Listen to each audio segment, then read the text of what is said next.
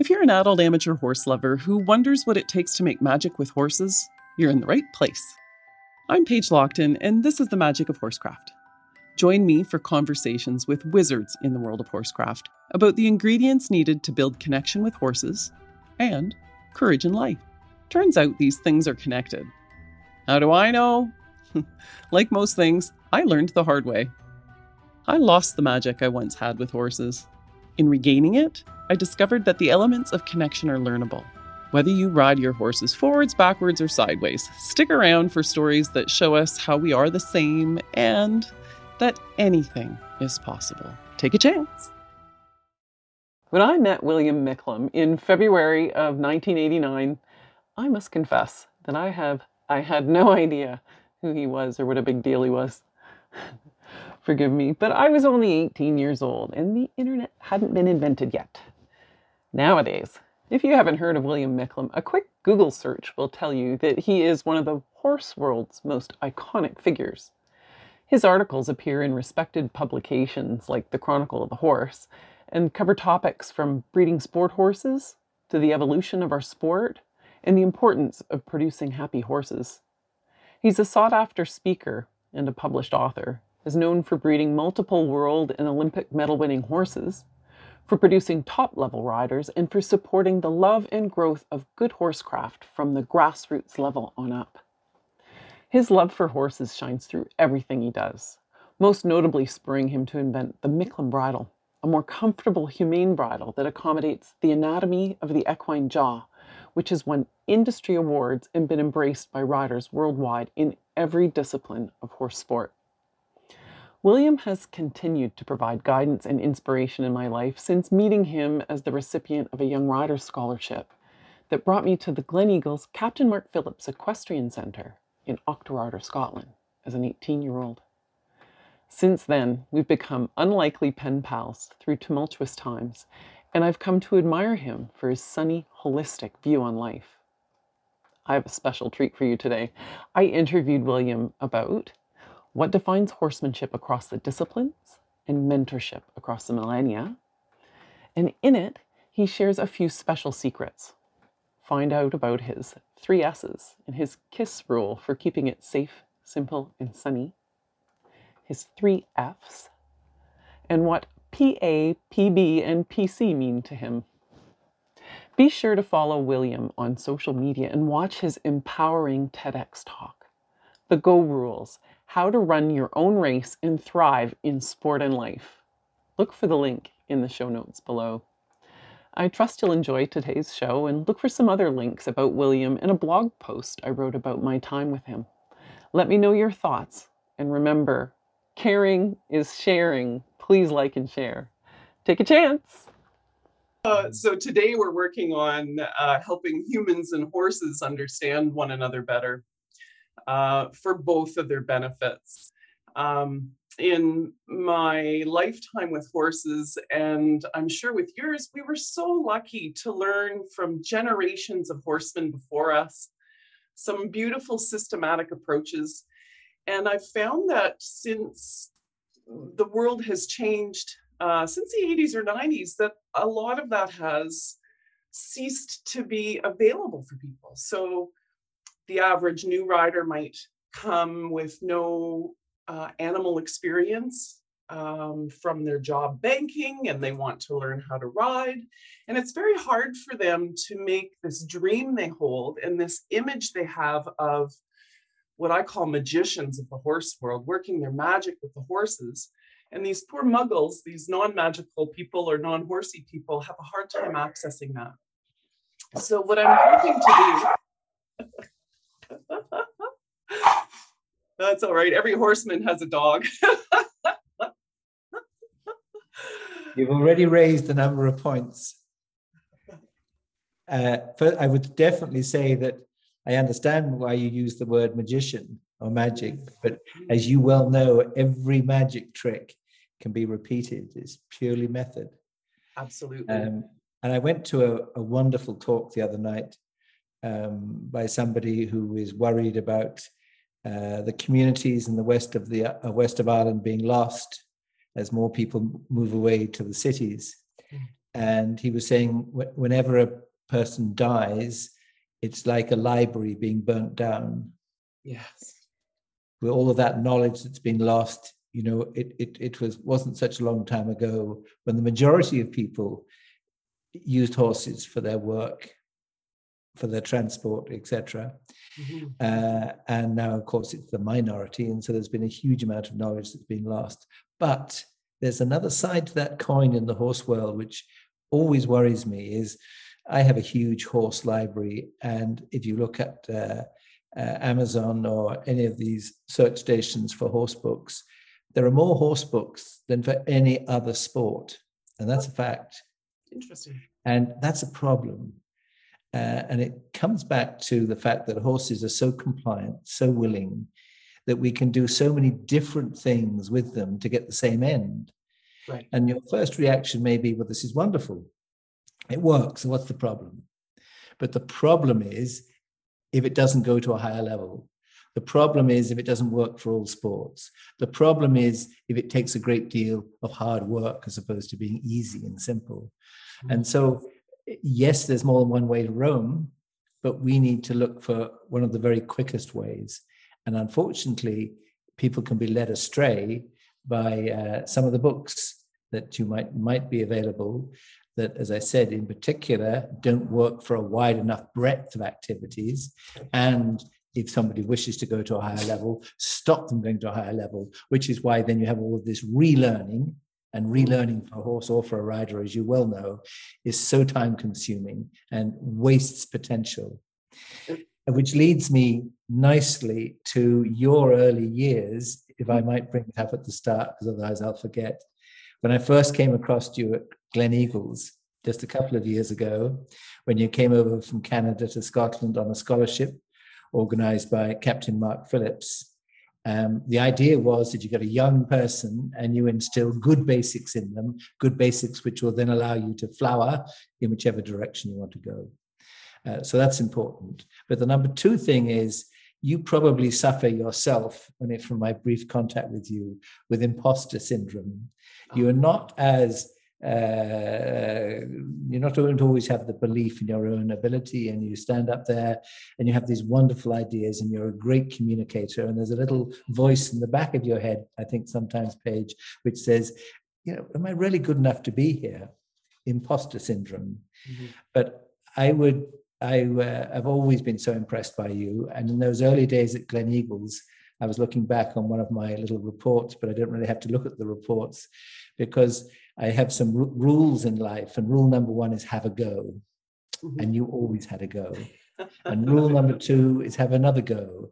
And you always had another go. But the key is to do it having asked questions and saying, how can I improve it? With the aim is to produce the goods, is to do things well. And you made that little progression so easy for me as a coach, and the highest praise comes from me to you for that. Well, I thank you so much, William. And I'm so glad you're just the perfect person to start this off. And if I may grab some of those threads that I heard you share and continue about methods and horsemanships and books. So I think it can be terribly confusing to buy into different methods and different disciplines of equestrian sport, be they dressage or jumping or Western, will sell their different methods. But as the daughter of a veterinarian, I saw every kind of horse person, of horse use come in through our door, from workhorses to Western gamers to standard breds. And I was always looking for the common threads. What united them? How did they communicate with their animals? So I think the method is less important than understanding the brain and the needs of our horse friends who are prey animals that need to live in social groups and have access to movement. And how do we do that and enjoy them in today's modern stables? And how do we take their needs and understand then how to train to elicit a response. I think the background understanding of how they think and what they need can then, if understood, be taken forward in any discipline. Then you can make informed decisions about your coaching or care, or how you're going to approach a certain problem to solve or something to teach. And when I start pulling back the threads and the commonalities between disciplines, I just have so much fun. No matter how someone rides a horse, forward, backwards, sideways, do they drive it? Is it a lawn ornament? I really, I don't care. I'm not snob or an advocate of one discipline over the other. I want people to understand the species, no matter what they do with it. So I've made a list of some of the common threads between good horsecraft. I'm calling it horsecraft to get rid of the man out of it, horsemanship, horsecraft. And today we're talking about the foundation. So what good horsecraft looks like, and telling stories, because we learn from stories. I know you have some good ones. So what I wanted to start with really was what good horsemanship has looked like in your world. And maybe you have a story of something you've witnessed where you were like, oh, it was just a beautiful piece of horsemanship. Maybe a story to share. You used a phrase to me the other day about when you're in trouble. And that phrase was, never holler woe in a tight spot. Was that it? Never holler woe in a tight spot. I like that. I've learned that. But a lot of people would immediately relate that to when you're riding, doing higher level work. But the horse has to have freedom to become a partner. And that starts at the very earliest stage. You've already made a mention of it, but in terms of freedom for the horse, it doesn't start when you're on the back. It starts...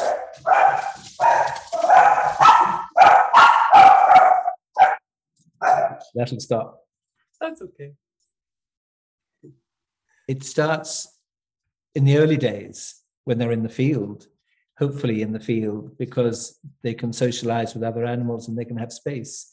I think it's sheer cruelty when horses are not given the opportunity both to go out into bigger spaces, hopefully also up and downhill, hopefully also through water. We have a wonderful environment in Ireland to turn horses out, and I think in Canada the same. You have space. We're very lucky. But when I witness young horses spending the majority of their early years in a very contained area, a stable or and a small turnout area that's normally flat, or a small outdoor school that's flat, my heart just bleeds. So the absolute driving force of horses is to eat little and often on the move. And everything stems from that. And I don't keep horses in single stables, even the competition horses. I keep horses in small groups. And there's absolutely no reason why horses can't be kept like this. As you probably know, tens of thousands of horses, even competition horses in Australia and New Zealand, are kept in this way. The more natural that you can keep the horses, the better. And of course, in Western riding, they've kept horses this way for yonks anyway. We feel we're doing a service to our horse by building a beautiful stable. We might spend a small fortune on that beautiful stable, but what we're doing is we're making that horse a prisoner. And not only do we have too much inactivity, just standing still in the stable, but the whole process of eating little and often is disrupted. So the wild horse in nature will spend about 65% of its time, the research would show, in eating. And a stabled horse spends about 15% of its time in eating. So there you have the problem. You have 65% of its time in the wild. It's eating a little bit, wandering a bit, eating a bit, wandering a bit, and only 15% in these stable conditions.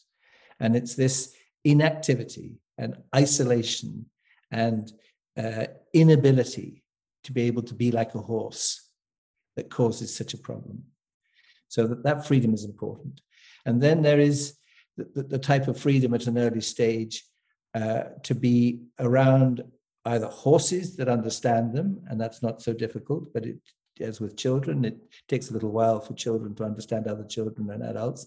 The same with horses, but soon they work out a pecking order and they work out what's what, and they socialize and mutual groom and do these sort of things, no problem. But also, because we must be practical, we have horses to work with humans. Hopefully the horse will meet somebody with feel. And it doesn't matter what sport you want to do with horses, but it's that feel, that ability to actually get into a horse's head and think like a horse that makes all the difference. And you can say some people just do this naturally, but people do it because they observe, because they learn, because they study, and we can do this. I was lucky enough to be brought up by my father with horses, who had a great feel for horses. And the strange thing was that he was brought up in a military way, and he went to war. And with people, he probably didn't deal with them with the same feel that he had for horses. So he was stuck in a tradition with people of how you respond to younger people, how you respond to adults, which was quite formal. But with horses, he immediately was different. And he was lucky enough to meet people in his early life who had this feel, and it just transposed to him. And I remember he used what he called a colt breaking box, but there's nothing breaking about it. It's starting the horse. And a colt breaking box that was the size of a sort of Monty Roberts round pen, but it actually was square. But the basic method was the same. And he learned this from the Argentine polo players, who in turn, there were a lot of people who learned it in Mexico by and large. And so this idea that Monty Roberts' stuff is all brand new is not. Been around for some time. And in those days, just after the Second World War, the only horses that would be sent to my father, who had a horse business, would be the ones that were very difficult, because there was a much wider breadth of knowledge and people dealing with horses. So there were so many people starting young horses that it was only the very difficult ones that were sent to my father. And he would do the Monty Roberts type of thing in his colt breaking box. And within an hour, half an hour to an hour, you'd open the top door, and there he was with the horse with his tack on and at peace. And the horse would be ridden away and going well in 3 days. And in 3 weeks, it would have a very sound education. And then it was on to the next one. But we had this one particular mare who was out of a mare called Black Velvet, who had never been ridden. And this horse I named L'Empereur. It was supposed to be called Little Emperor, but at its first show, I couldn't say Little Emperor properly. So I said Little Emperor, and it became L'Empereur. But L'Empereur took, without a word of a lie, 12 months before he would allow anybody to ride him in a regular way. And what was interesting was first that my father was prepared to allow this. I mean, obviously a very talented little horse. And the only person who could ride this horse was my brother Charlie. And the only way that you could get on L'Empereur was to let L'Empereur canter off. And as he cantered off, you'd vault on. But if you tried to contain him and make him stand still or stick him against a wall, you were in serious trouble. So there was just that element of freedom which allowed you to get on L'Empereur. And Charlie, a fantastic horseman, who also had this in his whole style of riding. He wasn't over dominant. He gave L'Empereur that sense of freedom, and L'Empereur just progressed in leaps and bounds. And in fact, Charlie rode in his racing saddle all the time. That shows you how free and easy he was. And he went to the Pony Club Championships when it was at Cheltenham Racecourse. We have a very famous Cheltenham Racecourse where we have our racing National Hunt Championships every year of the festival. But in the early days before that, and he was second best boy to Richard Walker on Plucky Pasha, who 2 years later won badminton. That shows you the sort of standard. And L'Empereur was sold to, we didn't keep up we kept our horses for the year, and then they were sold on. L'Empereur went to some eventing people, and he went all the way through to advanced, and he went to Burghley, and I went to see him at Burghley horse trials, so the highest level of horse trials that you can get, despite the fact that L'Empereur was only 15.2, that sort of size. And very sadly, in the open water, he was steaming around the cross country, fantastic. But they used to have an open water at Burghley, about 12, 14 foot of just straight open water. And him, with a little bit of probably a pony blood in him, thought this was a waste of time to go all the way over the whole thing. And he jumped in it, and he broke his leg. Oh, no. So that was very sad. But before L'Empereur, I know, it's so sad. But there's a point to this rather long story. Before L'Empereur, we had a mare, which we named Duchess of Argyll, after a lady that was in the Sunday papers doing naughty things. And Duchess was just like L'Empereur, except that Duchess actually was a little easier. She only took 9 months. And we all thought that my father was totally out of his head. What a money, time he was wasting on this mare. And she was, unlike L'Empereur, she was quiet in the stable, totally quiet to put the tack on. But as soon as in the early days, as soon as you did the girth up, you'd turn around, the next moment you'd hear a little plop, and the saddle would be on the floor. And she would duck her head down, lift her forelegs up, and shoot the saddle over her head. Because of course the horse doesn't have the collarbone, it's quite easy to do that. But when she came, my father used to sit he only had one lung.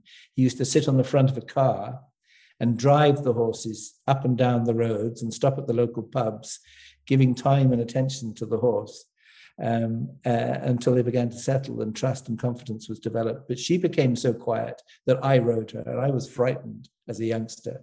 So I rode her. That shows you how quiet she was. And Duchess was sold to Judy Bradwell, who some of your listeners may hear of or learn about. She's been to Canada many times.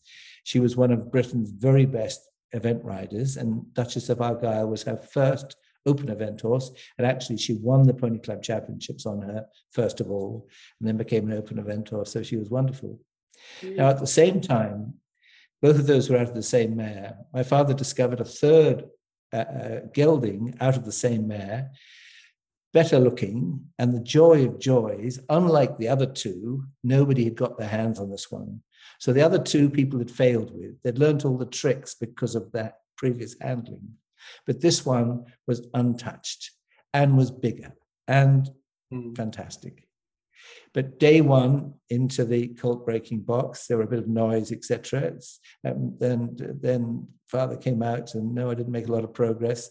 Try again tomorrow. Day two, didn't make a lot of progress. Day three, what did he do? He put the horse in the box, took it down to the kennels, and the horse was put down.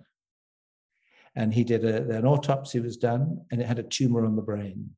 Wow. But my point is, the feel of my father was such that he knew that L'Empereur and Duchess of Argyll were highly intelligent, learnt all the tricks, but they weren't in any way nasty, right?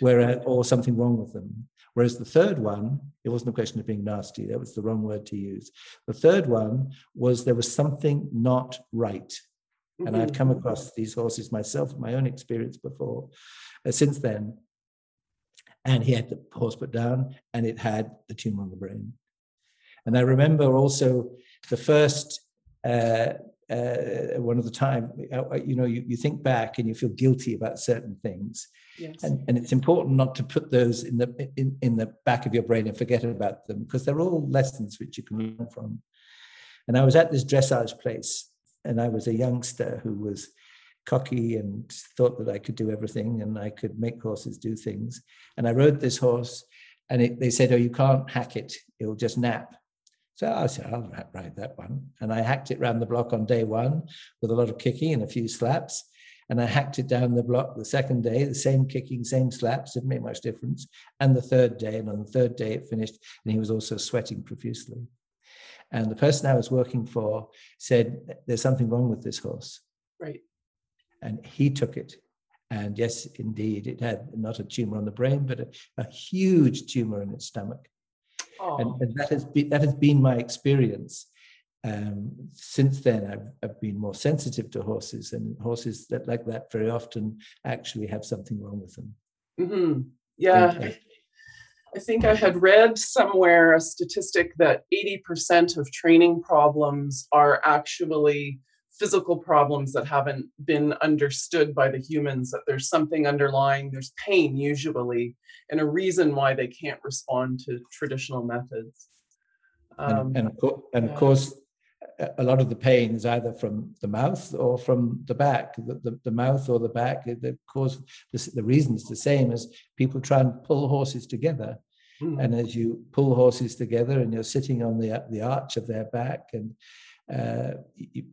cranking up nose bands and all the rest, you are taking away that horse's freedom, and they might become compliant, they might become submissive, but that's not what we want. No. And when you're talking about giving a horse freedom, which is where we came in on this little section, when we talk about giving a horse freedom, that's one of the reasons why I invented the Micklem bridle, because it was evident that the type of cranked up nosebands that are used cause pain, take away a horse's freedom to express, and in particular put pressure on various nerve points.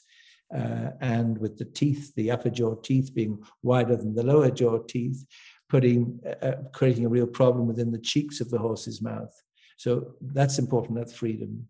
Mm-hmm. And then as you go on, the rider has to give the horse freedom. So there are key things about the rider. The rider must have a good balance, and we can talk about the balance that's required for the various activities. But that's not the key thing. The key thing is when I use the word harmony. Right. The key thing is that your hands go with the movement of the horse's mouth, your legs go with the movement of the horse's side, and if you're sitting down, the seat goes with the movement of the horse's back. And there are a lot of horses, as you know, in other disciplines, apart from sport horses, eventing, dressage, show jumping, where they deliberately stop them moving in the back. They don't want them to move in the back. And that itself creates a lot of problems. But people talk about following the movement of the head and neck. I say, no, you go with. And there is the world of difference of when you say go with the movement of the horse's head and neck as opposed to follow. It just changes your attitude totally. And as regards the horse and his comfort through his mouth and through the bit or with the bitless bridle, that's super important. Super important. Mm-hmm. And I have no truck with the people who take away the freedom of the horse because they're bullies. They just want to make the horse submit. And again, early on in my career, I saw a Grand Prix dressage rider bully a horse in an arena and bully a horse in an arena, and it went on. And eventually he was in walk, and he couldn't stop the horse. The horse just walked and put its head in the bushes that were at the side of the arena. Oh. And he just stuck his head and neck in there, and he said, "That's my way of hiding from you." Oh, terribly. Yeah. And then worse than that, I've already told you a couple of bad stories, but worse than that, two people I knew well, both lost their lives, but one, in my opinion, directly because of a bullying type of dressage, where the horse rebelled, and then when it was jumping, he did the same rebelling. And then one where a horse was made very mechanical, a horse that had what I call a fifth leg, which was a good cross-country horse, but by the wrong sort of training, it became very mechanical. And it said, instead of, I'm going to take responsibility for looking at this fence and assessing it, the horse was saying, okay, I will just listen to you. Right. And of course, it's a recipe for disaster. And this poor person, they lost their life. Right. Even if you say, you can't directly say that in either case. There must be some other variables, etc. It certainly contributed to it. Absolutely. So as a coach, I can't stand by and ignore that. You know, if it contributes to a lack of safety, then we have to do things in a different way. Mm-hmm. So I talk about harmony with the rider, and I also talk a lot about the word purity, by which I mean that the horse needs to go in a pure way. the Germans use the same word to mean, or the word which translates it, purity, to mean that the horse has to go with natural paces, not just natural outline, but natural paces. So if the horse is to go if the whole way the horse goes is going to be natural, you have to allow that. And that means you can't just tie them together with a piece of string. You can't kick and pull at the same time. It just makes the horse less of an athlete, and you lose that purity. If this is resonating with you, and you've ever felt a little lost as you navigate conflicting data from horse pros across the disciplines, all claiming to have their own methods or recipes for making magic with horses, and you want the clarity and confidence to make sense of it all, I have a roadmap for you. Check out our foundation course. Consider it Horsecraft 101, From Amateur to Magician, Making Magic with Horses. A unique group coaching program with live online support that helps adult amateurs from non-horsey families who are seeking understanding and connection become the best stewards for their horses in 9 weeks, without conflicting data, lack of knowledge, or not knowing where to go to for help. So they understand how and why horses think and react the way they do to create a relaxed and confident relationship. If you're still on the fence, we have a freebie for you. If you're ready, so are we. You can get started at themagicofhorsecraft.com. Until then, take a chance and remember, anything is possible. And on that point, if I could just create an image for you, knowing that you're a daredevil, I'm sure when you were not so much younger than this, you would climb up on a shed if there was a shed anywhere nearby, because you get a good view from that shed. But can you imagine climbing up on top of a rickety shed? And as you got to the top of the shed and were enjoying yourself, to your horror, the shed started to fall because of your weight on the top. Now, if you grab it, and it was falling, if you like, to your left over there, my left here, and you went to that corner and said, I'm going to pull up on that corner, and that will make the shed stay upright. It doesn't work, does it? No. The whole thing still falls down. But we have this idea that we can sit on a horse and it's losing its balance. And we think that by pulling on the rein or putting our weight in a particular direction, that we can save its balance. We can't. It needs the head and neck to save its balance. Yeah. The only thing we can do with our aids and with the rein is to ask the horse to slow down, which is a very good way of helping the horse to save its balance. But just pulling on the reins is in fact counterproductive.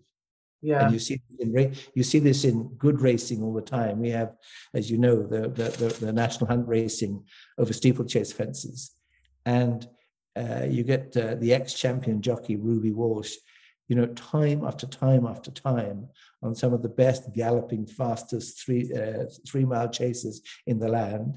There he would be with no rein contact, galloping down to fences with no rein contact. And when you give, it's I talk about it as a bit of a contract.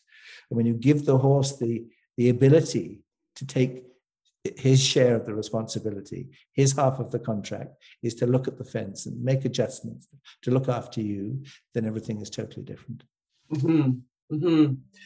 Yeah, I think it's brought up the idea of training them with choice and encouraging them to make a choice and immediately rewarding when that's the choice you're looking for, rather than taking control of every minute of them and every minute movement they make, which is so important with cross-country riding. If you're galloping down to a solid obstacle, at some point you're going to make a mistake in the presentation to the horse, and it's going to have to make a decision quickly to extricate both of you from the trouble you've got it in. And if we are controllers of the minutiae, the horse won't have the ability to make that decision and save us. I was certainly lucky to get a horse that had a lot of opportunity in his early life for freedom of choice. So O'Reilly had spent 3 seasons in Ireland. I guess as a 3-year-old, you would typically hilltop them, is that right? And then hunting in his 4 and 5-year-old year. And so he'd come across every kind of obstacle on a long rein, with an Irish farmer that let him make decisions. And that certainly saved me when I was competing as a youngster, kind of really pushing our depths against some really well-made and fancy horses. This little crossbred Irish draft that looked like he should be pulling something ended up very competitive and saved me a number of times. Thank you for sharing so many of those stories. We've combined beautifully. You've looked at what horsemanship looks like. One of my rules of horsemanship, the never holler whoa in a tight spot, as well as providing horses with what they need in terms of movement and freedom to graze and eat little and often. You've combined so many things beautifully into those stories. That never holler whoa in a tight spot, I think, has served me well. And it came from a chuck wagon racer, of all people. And I would hear my dad say it in so many different situations, whether it was handling a horse that needed to be immobile for a veterinary treatment and it was under stress, and managing that without locking down on it and forcing it into immobility.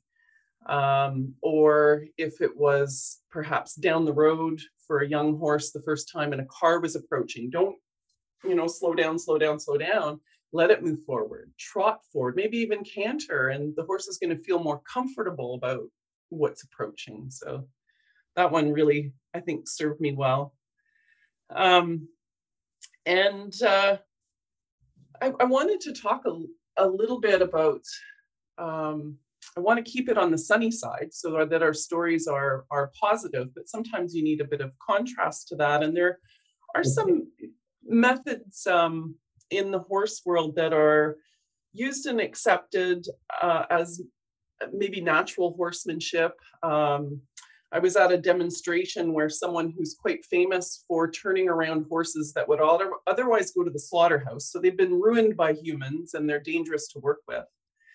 And they claimed their methods were much like one stallion would treat another stallion in the herd. And they claimed that since it didn't cause physical pain, it was okay. So they tied a horse to something unbreakable and had a bullwhip to either side of the horse's quarters while the horse flailed on the end of the lead rope and panicked and just kept doing it, not touching the horse. And eventually the horse stopped pulling and stopped and lowered its head. And we were told the end result was relaxation, that horse recognized that this was a stallion that was in charge of its safety and it didn't need to fight back, and let that human be the leader, and that what we were witnessing was relaxation. But I've since done a deep dive into nervous system, what's actually going on, the science of nervous system regulation and the science of nonverbal communication. And we recognize now that those horses that are in that state that could be mistaken for relaxation are actually in shutdown. So their nervous system, which initially would go, humans would be fight, flight, or freeze. Horses tend typically not to fight, but straight to flight. And then if they don't have that option, then it's freeze, sort of victim mode. So same thing for human neurobiology, nervous system reactions. They are submitting to a captor. But in the future, that horse can come unglued again. So if you train it with methods like that and have success, you could sell it on to someone and then it could come unglued again. And also, if you apply these methods, I was watching them do this demonstration with a little quarter horse cross, and he was mentally a horse that's prone to giving in. They're typically bred for these ones for ranch work and for being submissive. And physically, they weren't so big and strong that they could break that rope anyway.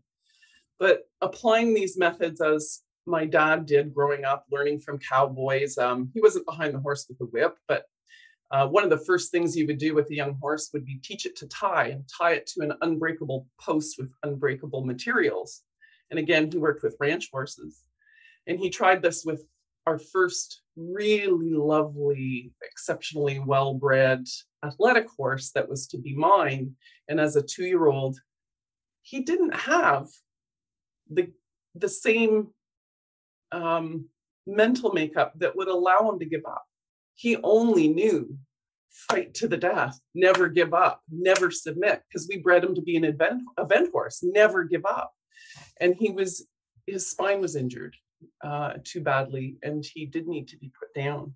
So one of the things that I aim to bring, not today in our discussions so much, but is some understanding of how our nervous systems interact, the difference between freeze and relaxation, and I'm okay with this. And so that people can maybe decipher when they're choosing their coaches and their horse trainers, what the methods are that they're using, and they can see what the results are for themselves. So one of the things that I'm learning in this sentient communication and this nonverbal communication is about energy fields and how much horses can actually take from that. And I wondered if you ever thought that your horses could read your thoughts or knew what you felt, or if you think that's kind of woo-woo, if you have any stories about that sort of thing. No, I don't think that's woo-woo at all. In very simple ways, everything we do about horses can be read in the same way that they are very aware of other horses in the herd. So anybody who's looked at horses interacting with each other, they notice a little lifting of the lips, they notice an ear going back, they notice small sounds.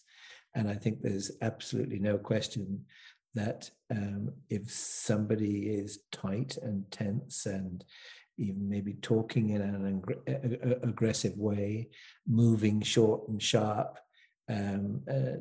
moving in a way which does not respond to how the horse is moving, then that worries the horse. There can be a little bit of a dance between a young horse and a human being. And when the young horse realizes that the human being is responding to them, then it immediately creates a connection. But the key word which you used actually is acceptance and submission are the key words. It is very easy to get a horse to submit. And the method you described there is exactly what they do in the main with elephants, putting them in a very small cage and then whacking them with branches until they submit. An elephant is probably got a little more spirit than the horse, but the end result is exactly the same. And I believe that, in my experience, that once you've got a horse to submit in that way, you actually take away some of that horse's spirit for its life. In fact, you can't change it back again. The horse is a first-time learner. Right. That's a very important phrase. The horse is a first-time learner. So whatever it learns, first of all, tends to stay with it. Yes, you can modify it, but those early lessons are all important because, of course, in the wild, they need to pick up on their early lessons. They need to learn where there's danger and where there's not danger. Very important indeed. Now, at the bottom of the dressage test, you're well aware, they said a mark out of 10 for submission. And I've always, for years and years and years, said we should talk about acceptance, not submission. Harmony. A big difference between the two. And with acceptance, there is a choice. The horse has a choice of accepting or not. With submission, there is no choice whatsoever. Now, there are very good examples in the dressage world, particularly with Carl Hester and what he's done, Charlotte Dujardin, at the highest level of dressage. The horses are, you look at the film of their tests and look at the films of the tests, even 12 years ago and 16 years ago, they have had a huge influence on Grand Prix dressage. So the horses are more accepting, genuinely. The horses are happier. There is less bullying. Yes, less use of strength. And that's fantastic. And the same applies, I think, probably in the greatest sport of all in terms of getting good horse craftsmanship. Well done. Is horse trials.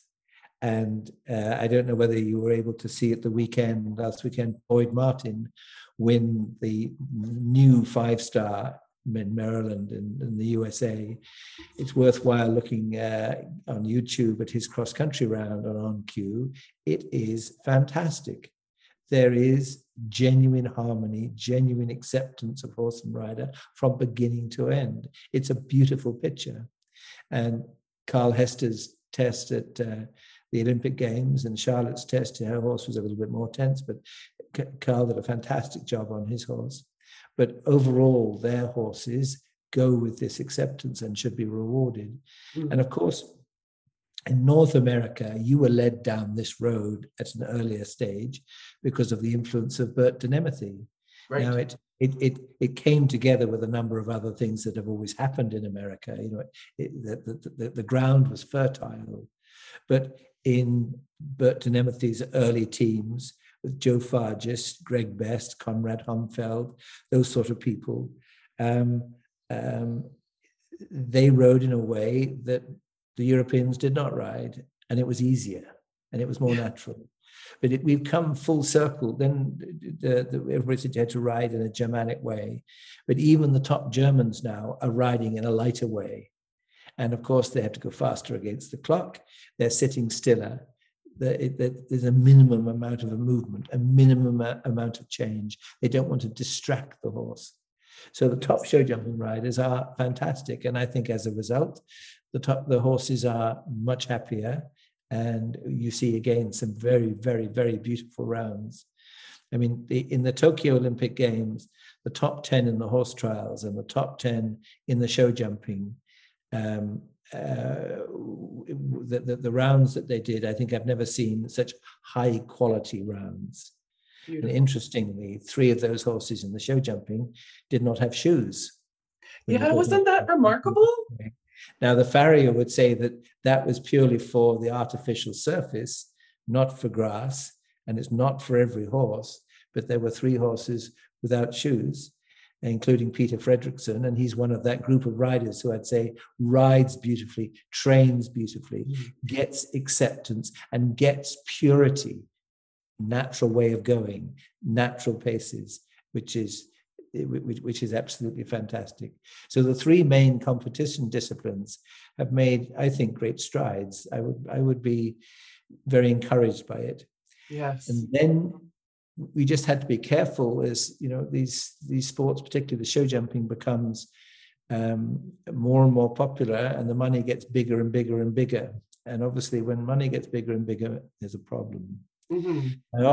I often talk about or mention the old philosophical story of the man a wealthy man on board boat, but the boat gets into very bad weather and then it begins to sink. So he straps round himself 200 pounds weight of gold round his middle because he doesn't want to lose that. And he gets in the lifeboat, but unfortunately the lifeboat turns upside down and he goes into the water. And that's where they find him, at the bottom of the sea with his gold around his middle. So the question is, did he have the gold or does the gold have him? Oh. And you have to relate this to horse riding, is who is sitting on the horse and training this horse? Is it you with a well-rounded, holistic attitude to horses? Or is it the ego and the demands of high-level competition work and dreams which just have to be met now? And in the latter case, your horse is probably going to go worse. Probably you're going to win fewer competitions. You won't not get to such a high level. But if you go back to a more holistic approach, the person who's riding that horse is somebody who has education, somebody who's prepared to take time, somebody who's prepared to do things in a simple, sunny way, then we're really winning. You just said simple and sunny, and I would like you to share with our audience your 3 rules. Keep it. Well, I have a number of rules. Yes. And I would, to introduce it in a more practical way, I'd say I have 3 F's, which I start with, which I teach in every single lesson I teach. Always done. And I did it with you, whether you knew it or not, at Gleneagles all those years ago. Number 1 is to go forwards. Mm-hmm. One of your colleagues in Gleneagles wasn't always keen on going forwards. She wanted control, first of all. But anyway, number 1 is to go forwards. So the horse and the rider have to willingly think forwards and physically go forwards. It's what everything else springs from. If you're not going forwards, you're going nowhere. Number 2 is feel. So all the time, we've mentioned feel already, all the time, I as a coach will be saying, how did that feel? Yes. But it doesn't matter that their feel may be different from what I see, but you keep encouraging them to feel what's going on. And then the only way you can give helps to the horse, aids to the horse in an efficient way is with good feel, because with good feel, you do the right thing at the right time. So you have to have feel. So forwards and feel. And then the 3rd F is fifth leg, which is what we've been alluding to a little bit with the cross-country work. And with purity, the horse will look after you. The horse will have this proverbial 5th leg to look after you when you're in trouble, if you allow it to do so. Yes. So this preparation for the Olympic cross-country starts on those early lessons where you learned to go with your horse. You learned to be in harmony with your horse, where you learned to come down a line of fences without a rein contact, etc., etc. So forwards, feel, and 5th leg. So that makes every sense. It's not a horseman you would find in the world. It doesn't matter what sport it is, who wouldn't agree you should go forwards. There's not a horse person you wouldn't find in the world who wouldn't say that feel is super important. And then as regards 5th leg, natural outline, natural way of going, purity, treat horses as horses, empathy. Nobody would argue with that. So I'll give you another 3 that I will say are just as important in a different way, and that is safety, simplicity, and then being sunny. Safe, simple, and sunny. Now, safety is a no-brainer, although people like you and me probably stretch the boundaries of safety very often. But it just means to be trying to do things in a progressive way, trying to assess the potential risks, preparing yourself, having the right equipment, etc. But progression of exercises, as much as anything else, is related to safety. Now, simplicity. If the program breaks, if our connection breaks down now and we finish our conversation now, we've said the most important thing. Simplicity is the most powerful of all of the things that we should be aiming for as we ride and work with horses in every single discipline. Every single discipline. And simplicity does that great thing. Not only does it make it easier for the rider, but most importantly, when we're in horse sports, it makes it easier for the horse. Mm-hmm. And we forget this. I'm trying to sell as a coach of coaches from other disciplines. I keep working on the simplicity as well. But with horse sports, we have this double whammy of greatness about the word simplicity, because if it's more simple, it's easier for the horse to do. And the horse needs things to be simple. And then sunny, to be generous, to be in good form. We use that expression, in good form, meaning our head is in a good place.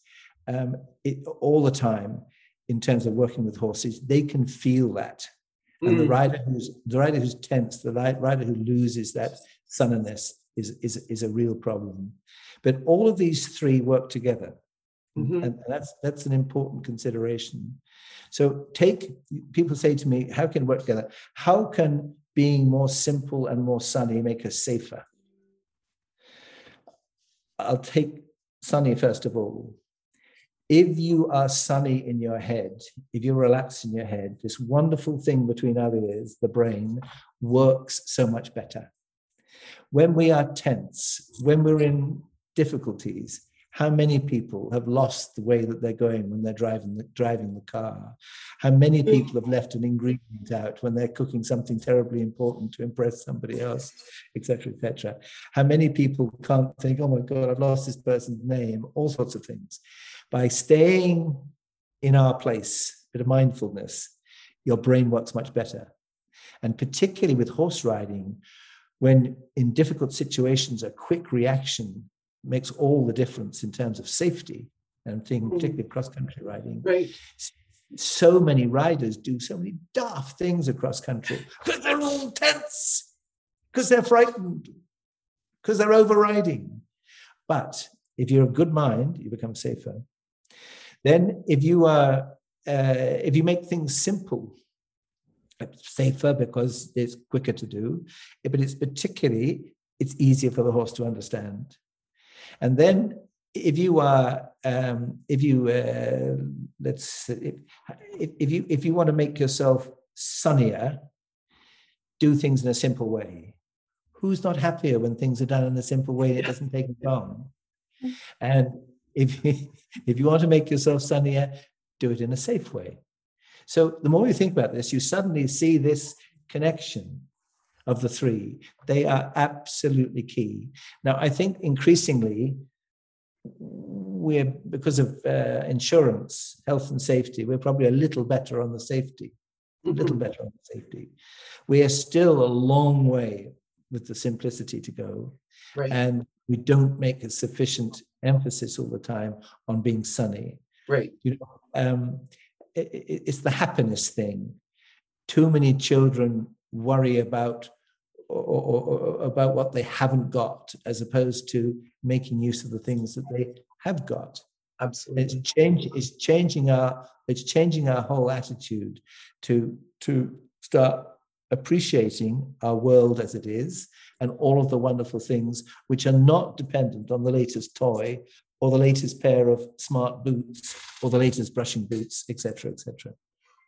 Yes. Thank you for that. So the 3 S's are super important. Yeah. And I'm going to add 3 more. I'm going to add 3 more for added value. We talk about PBs all the time. And, in terms of, I mentioned about you, have a go, have another go. When you have another go, what you're trying to do is create a new PB. Right. And a new world record at the end of the day is only another new PB. So PB is understood, personal best. And the marathon has done fantastic work in making people understand the value of a personal best. So we have a personal best, but I have 2 others, a PA and a PC. So we've got PA, PB, PC. So PA is personal action. Okay. We are going to get nowhere unless you throw yourself into this. You get out of bed and you say, I'm going to make the best of this day. And you can make it even better. You can say, I'm going to make the best of this morning. And you will find that you make the best of the morning, you've often made the best of the whole day because it just keeps going. But we can't get anywhere unless we put our heart and soul into it and try and do something. So PA. And as we try and do it, we get a personal best. And then PC is confidence, personal confidence. And it relates to this whole business of the imposter syndrome. We have to find ways to allow ourselves to be confident in who we are and who we might be. And it's when we talk about who we might be, I often talk about the yin and the yang of realities and possibilities. So yes, we don't find things too easy. The reality is we're at a pretty low level. But we must at the same time look at the possibilities. Right. And this is the job of the coach. Yes, these are the realities, not to get angry about the fact that a horse or a rider is at a low level. These are the realities. Now, what is the road to get to those possibilities? What are the possibilities? And depending on the type of horse and depending on the type of person and what they wish to do, etc., those possibilities may vary. But to me as a coach, suddenly coaching is so easy because you've looked at them and you've done a good job at assessing the realities, and that it takes a lot of expertise to do that. But you assess the realities, and it's just so exciting because then you can see this road or roads that people can take, the possibilities. And as an individual person begins to realize that, then they get more and more confidence. And of course, a horse getting confidence is exactly the same as a rider getting confidence. It grows to this thing called courage. And you get all sorts of people like me, who was a nervous, timid young man, timid young boy, didn't want to ride the more difficult horses, etc., didn't like this, didn't like that. As you get more confident in your own area, you can show great courage. Right. You know, they talk about making a presentation in front of people, talking in front of people, a speech in front of people, as being one of the three most terrifying things in the life of many people. But if you do it progressively, suddenly you can say, you've got courage. I said, God, I'm delighted about this. I've got courage. And I think courage is defined not as a lack of fear, but doing something in spite of it. And then when you do something in spite of fear, you grow confidence, and then all of a sudden you have more scope, don't you? Yeah, more and more scope. So I'd like to just draw attention to those again. So it's keep it simple, safe, and sunny. And there was number one. Sorry to interrupt. I do, and I use these little groupings so that people can remember the things, right? Because I've been to so many talks, so many presentations, and I work hard. I'm making notes, etc. But how much do we remember of various presentations? How much do we remember of things? So I think I try and get added value from my teaching and coaching by using these little acronyms. So number one is safety. Safety first. Safety. The heart of training is simplicity, and then you can think about being sunny. I don't think you can necessarily, a young coach can do all these things all together, but you can allow yourself to relax and be sunny. And gradually, if it looks as though there's a gap in your coaching prowess, that you're in fact not very sunny, then you have to work specifically at that. And then the 3 F's were forwards, feel, and fifth leg.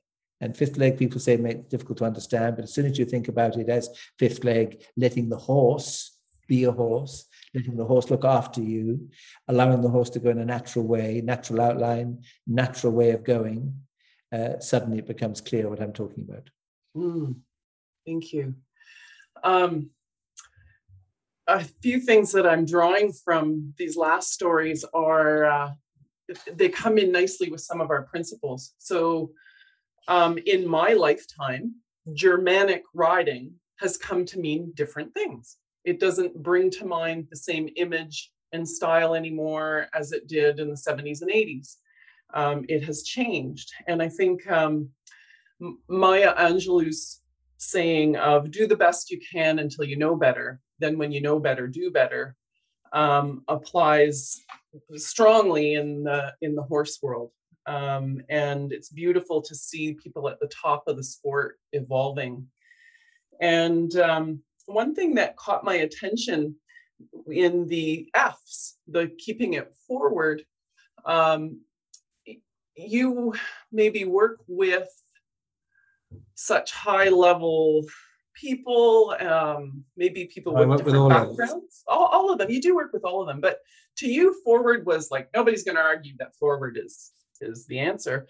And unfortunately, I've witnessed the opposite, where without maybe the right knowledge, people approach a problem by slowing down, controlling, slow down and control that horse. And almost always, like 99% of the time, if in doubt, forward will fix it. I think I wanted to just touch on that. But it's forward is so everything. important. Everything is a progression. You start off by going forwards in walk. Yes. So everything is a progression. There's no point going forwards in canter when you only just started ride.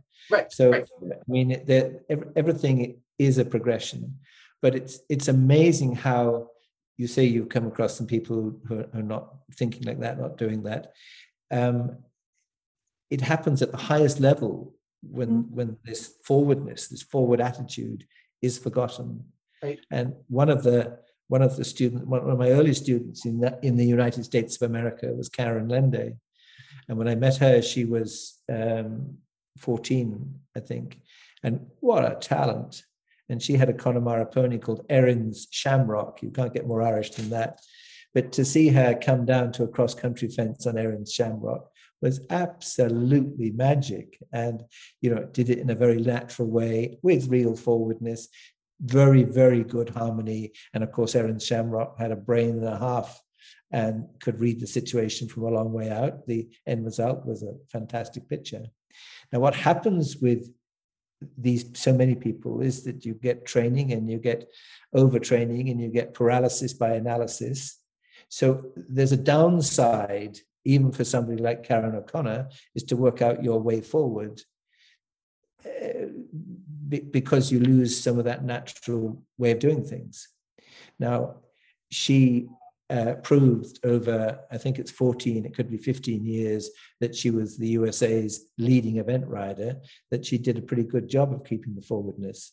Mm-hmm. But I will never forget in 2010, I'm not very good at years, at the World Championships in Kentucky, Lexington, Kentucky.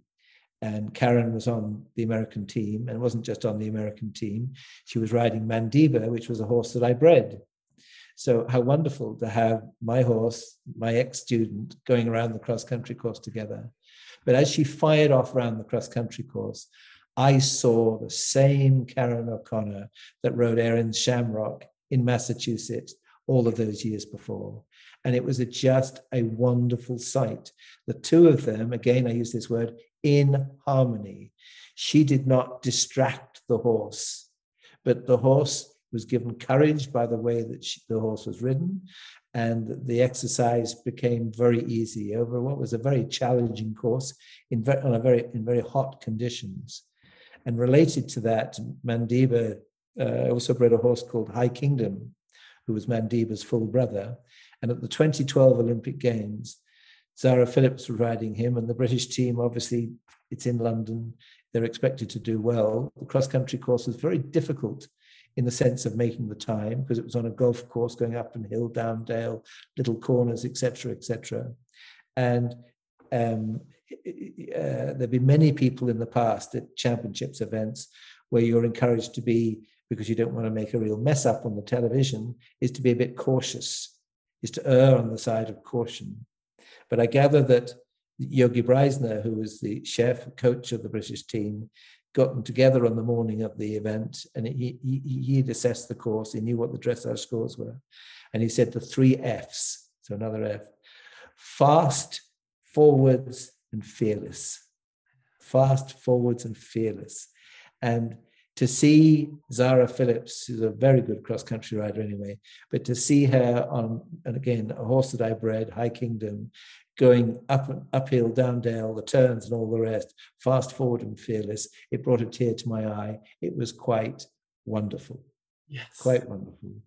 And so I'm just saying these, Bert Denemothy, I think I remember him saying that every day you had to go back to the basics, even if you were an international rider. That's so true. You have to go back to the basics. And you'll see a lot of the show jumping riders putting poles on the ground at a set distance and just go through their A, B, and C's just to get back again, just to get in the groove. And when you're in the groove, then everything's fantastic. And whether you're riding a dressage test or a show jumping track or a cross-country track, at the end of the day, if your preparation is good, all you need to do is, number 1, get the right direction, and number 2, get the right speed. The right direction and the right speed. And when your horse is prepared and you are prepared, that's all you have to concentrate on, then it's a magic result, but that's the way that it should be. And that's why when you're winning a round against the clock show jumping, you just get the right direction and the right speed. It gives you a chance. You don't want to start overthinking. You don't want to keep changing things. You've got to keep it simple. And Spencer Wilton, who's a Grand Prix rider in Britain, I was delighted to see a quote in the Horse and Hound the other day that when he goes into his Grand Prix test, all he thinks about is getting the right direction and the right speed. and then you watch Boyd or Nick Price go around a cross-country course, the right direction, the right speed. The rest of the preparation has been done. Right. Yeah. A few words stood out again. We're using the word magic. It does appear to be magic. And I think when the muggles in the horse world, so new people that are entering the horse world for the first time, are looking at that magic, they might think, how am I ever going to get a piece of that? How does somebody develop feel? And I think that if we take from our talk today the importance of understanding the animal, and then our 3 F's and our keep it safe, simple, and sunny, and this personal accountability, confidence. We had PA, keep personal best, and personal confidence. These things will come. But those are, yes, that's the framework. And then, but then you have to have something to do. So that comes back to the progression. Right. So everything is important to me. There is a way to mount and dismount that is super safe and super flexible. That will allow you to vault on and vault off later on. There's a way to do the early work that will allow you to get to a high level if you want to get to a higher level. So there's a progression all the way through, and none of it, you might get a so-called magic result, but none of it is magic. No. There's sense behind it. There's logic behind it. There's a progression behind it. And that's where a good coach comes in, because you can stand on the shoulders of giants. You can get that information. And I think it's important that people try and go to somebody who has a real breadth and depth of knowledge. And obviously, if you're saying you want somebody with breadth and depth of knowledge, there is no better than to find somebody who's been trained in all 3 of the disciplines that make up horse trials. Right. Now, you might not want to do horse trials, you might not want to do show jumping or dressage. That's totally fine. But the skills and abilities that person will have are applicable to all activities. Absolutely. Activities. Yeah, absolutely. And in future discussions, we're going to look a little bit at what feel is, and for those of us that have a hard time attaining it, there's some tricks in nervous system science and understanding that may allow people to have those breakthroughs. And we're going to tackle those in some future discussions. Okay. I sure appreciate your time today, William. This has been magic. I really appreciate it. Do you have anything you'd like to add before we say goodbye today? Well, where do we start and where do we stop? I think if I can go to North America, and I only came across this fairly recently, and most other people would have come across it probably earlier on if they were in the horsey world in North America. But the word tranquility, and it's a word which, funnily enough, is in the American military manual, and where it is said that anything that is achieved with the horse without tranquility is defective. Right. Anything achieved without tranquility is defective. In other words, it needs, as soon as it has tranquility, then you can say, yes, that's a good road. Anything achieved. Where did that come from? Who wrote that? But Chamberlain. Oh. Can you hear me? Bert Chamberlain? Harry Chamberlain, I think, Colonel. But he wrote the manual. But how lovely in a military manual that was written at that time, in a time when there were world wars, that you could think like that. And that's why I say that Bert Denemethee came to ground in America, which was ready to take off in terms of doing things in a good way, in a more stylish way, in a nicer way with horses. And Chamberlain was one of the people that made that possible. But tranquility. Thank God for Colonel Chamberlain, and thank God for you. Horses all over the world, thank you with your thoughtfulness, for sharing the Micklem bridle with the world and the knowledge about how a horse's face is built, and our traditional equipment was working against that and causing pain. Riders and horses, thank you the world over. And I certainly do. Thank you for being a friend and mentor, and for continued, there it is. It's always at hand. There we go. There's the bottom jaw of a horse. Yeah. Here's the top jaw, my other hand there. And you can see the difference in the widths. Yes. And that's where it all started from. And riders the world over, no matter which equestrian discipline, are using these bridles both at the grassroots level out hacking and in racing and in international arenas. Should definitely check out the Micklem bridle and give your horse. At Maryland, the 3-star championships, won by Kurt, and I can't remember his surname. Isn't that terrible? He used the Micklem bridle. Mm-hmm. So a big pat on the back of the hand for not remembering his surname. But he won using a Micklem bridle. And recently, one of our top flat races of the year, the Sun Chariot races, which is a flat race, a Group 1 for thousands and thousands and thousands of pounds, was won by a horse called Saffron Beach, wearing a Micklem bridle. So I was delighted by that. And then I will go out later tonight and I will see a little 11-hand pony going with a little child in a Micklem bridle. Or I go to Festina Lente, which is an organization I'm involved with people who face big challenges in their life. And we have 20 horses and 10 ponies, and every single one goes in the Micklem bridle in one variation or another. And it makes me very happy. Sunny. When I was there in Scotland in 1989, you were starting your development of this bridle. And so another message then is to not give up and put the time in, because it took a long time to get to where it's spread all over the world, but it's all over the world now. It takes time. It takes time. Yeah. Well, you spend your time Paige, well. Thank you. It's great to see you. You too. Thank you, William. Say hi to your parents, please. I will do. Hi to your wife and children. I appreciate your time. Take care. Hey, you're still here. Thanks so much for listening. What you think and feel matters. If this resonated with you, please like and share. It truly makes a difference. I encourage you to engage with the content on my Substack account and my socials, all at The Magic of Horsecraft, where you can join the discussion and shape the future shows. Tell me what you want to hear more of or less of, and we'll evolve together as we grow a community of like-minded souls here for the good of the horse.